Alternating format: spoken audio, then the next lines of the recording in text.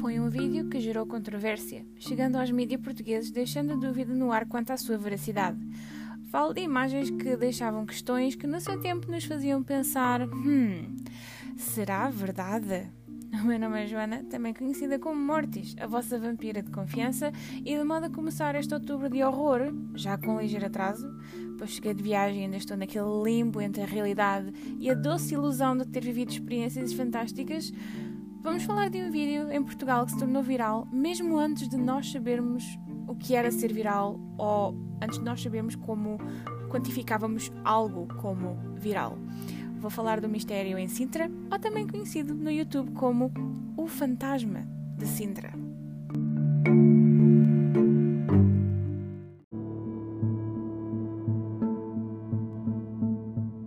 Estamos em 2006. O Facebook tinha acabado de se instalar no mundo online e a plataforma conhecida como MySpace tinha por volta de 75 milhões de utilizadores. Foi o ano em que nasceu o Twitter e em que a internet era um turbilhão e o caos total que via nascer todo tipo de estilo de arte e todo tipo de coisas. No geral, fazia-se muita coisa na altura. Nem toda era muito produtiva, mas havia coisas que perduraram na história da internet, certo? Mas a maior parte dessa arte acabava numa só plataforma. E ainda hoje, a maior parte da arte que se faz online acaba num sítio só. Sim, no YouTube. Tinha os desde já conhecidos vlogs, paródias musicais e vídeos que trouxeram à luz da ribalta criadores que conhecemos hoje como, os da velha guarda. No entanto, o YouTube de 2006 em Portugal viu um vídeo em particular receber imensas visualizações e partilhas. Partilhas essas que originavam em cadeias de e-mails que acabavam na nossa caixa de correio com o título misterioso de O Fantasma de Sintra ou Acidente na Serra de Sintra. Interessante, não? Quem conseguia resistir a clicar no link para ver o bendito ser paranormal? Ninguém. Na altura apanhávamos vírus por muito menos. E se ainda não sabem do que eu estou a falar, eu posso fazer um breve resumo. Quando se clicava no link, nós éramos dirigidos para um vídeo no YouTube. O vídeo começa e é assim um típico vlog de uma saída à noite. Conseguimos ver e entender que estão 3 jovens a falar dentro de um carro, a viajar numa estrada vazia e ter uma conversa muito relaxada. Confusa, mas relaxada. A certo ponto, encontram uma rapariga vestida de branco à beira da estrada e fazem o que qualquer pessoa racional faria nessa situação. Abrem as portas do carro e dão boleia à menina. A nova colega de viagem parece não ser de muitas falas e, apesar de os 3 amigos tentarem meter conversa, apenas é revelado o seu nome, 𝖚𝖇𝖗𝖆𝖉𝖔. A viagem de carro continua por Sintra e, de repente, Teresa partilha com o grupo que no caminho à frente houve um acidente e que foi ali, naquela curva, que ela morreu. A energia do vídeo muda de repente e os amigos sofrem um terrível acidente de carro, supostamente morrendo da mesma forma que Teresa. Nos minutos finais do vídeo conseguimos ler que Tiago e Tânia, presentes no vídeo, faleceram no acidente e que David, também presente no vídeo, sobreviveu, mas nunca conseguiu explicar o que aconteceu naquela noite. Como nota adicional, informam que em 1983 uma jovem de seu nome, 𝖚𝖇𝖗𝖆𝖔, sofreu um acidente de viação naquele preciso local, corroborando a história do vídeo. Seguramente não é preciso explicar como o que acabei de descrever deixou assim uma onda de dúvida e terror pela internet. Eu certamente lembro-me de ver o vídeo passar por aí. Certamente lembro-me de como foi uma história tomada muito a sério, que até a certo ponto os meus vizinhos me perguntavam: "Hey, já viste aquele vídeo dos jovens em Sintra? O que é que achas?" Sim, era esse tipo de vídeo que estava literalmente por todo o lado. Chegou até a ser notícia, deixando no ar a clara pergunta: será verdade? Os comentários mais comuns refletiam no fenómeno paranormal, ao mesmo tempo que outros, com o devido respeito, apelavam à racionalidade e obrigavam o público a reconhecer a clara farsa. Lembro-me, por exemplo, de um comentário que até dizia: isto é claramente uma farsa, ou isto é claramente falso, os espíritos não se deixam filmar nem aparecem em vídeo. Enquanto outros diziam: este vídeo devia ser proibido de estar na internet porque não se brinca com estas coisas. Portanto, aqui podemos ver mais ou menos 50 por 50 a opinião das pessoas. Não me lembro ao certo de querer explorar mais o vídeo ou até ter desejo de pesquisar mais, mas eu sabia que a Serra de Sintra, com todo o seu místico, já foi palco de fenómenos difíceis de explicar. Portanto, um fantasma casualmente apanhando boleia de 3 jovens? Por que não?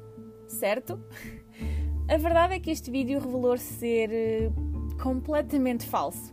Sim, eu sei, que desapontante. Toda esta informação para eu vir aqui revelar que é mentira. Terrível. Mas o vídeo foi a visão de 𝖆𝖘𝖗𝖆𝖔, numa curta-metragem que se chama A Curva, finalizado em 2004. A verdade é que David queria apenas fazer publicidade ao filme, mas alguém aparentemente guardou uma cópia do vídeo e começou uma cadeia de e-mails com o vídeo, onde no assunto do mesmo se podia ler Acidente na Serra de Sintra ou O Fantasma da Serra de Sintra. E assim nasceu o primeiro vídeo viral português. Foi tão popular que David conseguiu financiar o seu filme e até chegou a vender DVDs. Uau, DVDs! Chegou a vender DVDs com comentários, como o vídeo se fez, vídeos da ideia por detrás do filme e até o filme completo de A Curva, porque tudo o que nós conseguimos ver naqueles 7 minutos do vídeo de terror do YouTube era só uma parte do que viria a ser o filme completo. Tudo isto, este vídeo completamente viral, nasceu da visão de um realizador português que juntou ao seu vídeo de terror Sintra e a história de Teresa Fidalgo. Mesmo sabendo que é falso, se não conhecem o vídeo, eu convido-vos a vê-lo. Acredito que não vão ficar indiferentes porque muita gente diz que o vê, mesmo sabendo que é mentira, e até tem uma certa vibe de Blair Witch, mostrando como David era um visionário já na altura com este tipo de terror. Tendo em consideração os standards de agora, ou o que nós consideramos sendo um bom vídeo, um bom filme de qualidade, claro que o filme do acidente da Serra de Sintra não vai ter a mesma qualidade que nós esperamos dos vídeos de agora. Continua a ser um filme por volta de 2005, então não esperem muita qualidade. Mas se pesquisarem, por exemplo, Sintra, curta-metragem ou Acidente na Serra de Sintra, ainda conseguem encontrar o vídeo por aí. Convido-vos, neste mês de Halloween, a explorar esse vídeo que ficou no imaginário das pessoas que se lembram na altura e que muitos ainda se lembram, ainda têm certas opiniões sobre ele. Uma coisa é certa, como já disse antes, não vão ficar indiferentes. E como é que este vídeo ganhou tanta fama?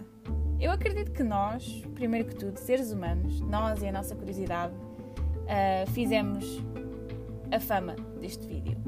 Adicionando a este fator o interesse pelo paranormal, o interesse pelo desconhecido e a necessidade de ir pesquisar o desconhecido e a necessidade de justificar certos fenómenos, fez com que o vídeo se espalhasse por muitas plataformas. E não só isso, chegou a imensas pessoas que daí poderiam tirar as suas próprias conclusões. Por exemplo, eu dei claramente o exemplo dos meus vizinhos que vinham ter comigo e disseram: "Hey, já viste aquele vídeo na Serra de Sintra com os jovens, o que é que achas?" Ou seja, nós como seres humanos procuramos partilhar e procuramos algo que não é normal, por assim dizer, e vamos procurar validação com o outro e procurar a opinião dos outros também. Somos seres sociais. É isso que fazemos, no final das contas, certo?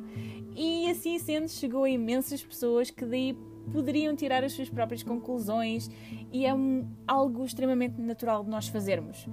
Analisamos, partilhamos opiniões e assim temos algo de que falar, certo? E foi assim que a curta-metragem A Curva se popularizou por volta de 2005, 2006, que foi quando o vídeo foi efetivamente partilhado numa plataforma Sapo, em sapo.pt, e que a partir daí começou a ser popularizado nas cadeias de e-mails que nós recebíamos na altura. Quando os nossos amigos partilhavam cadeias de e-mail e mandavam coisas engraçadas. E efetivamente, o acidente na Serra de Sintra causou grandes questões e fez com que 𝖣𝖃 conseguisse efetivamente não só fazer publicidade ao filme, mas também financiá-lo. E ainda é um filme, ou ainda é uma amostra da curta-metragem que anda por aí na internet. Muito interessante e, uma vez mais, convido-vos a vê-la. Por hoje, ficamos por aqui e espero que tenham gostado desta viagem ao passado da internet em português. Fiquem bem e, pelo sim, pelo não deem boleias a senhoras vestidas de branco na borda da estrada, ok?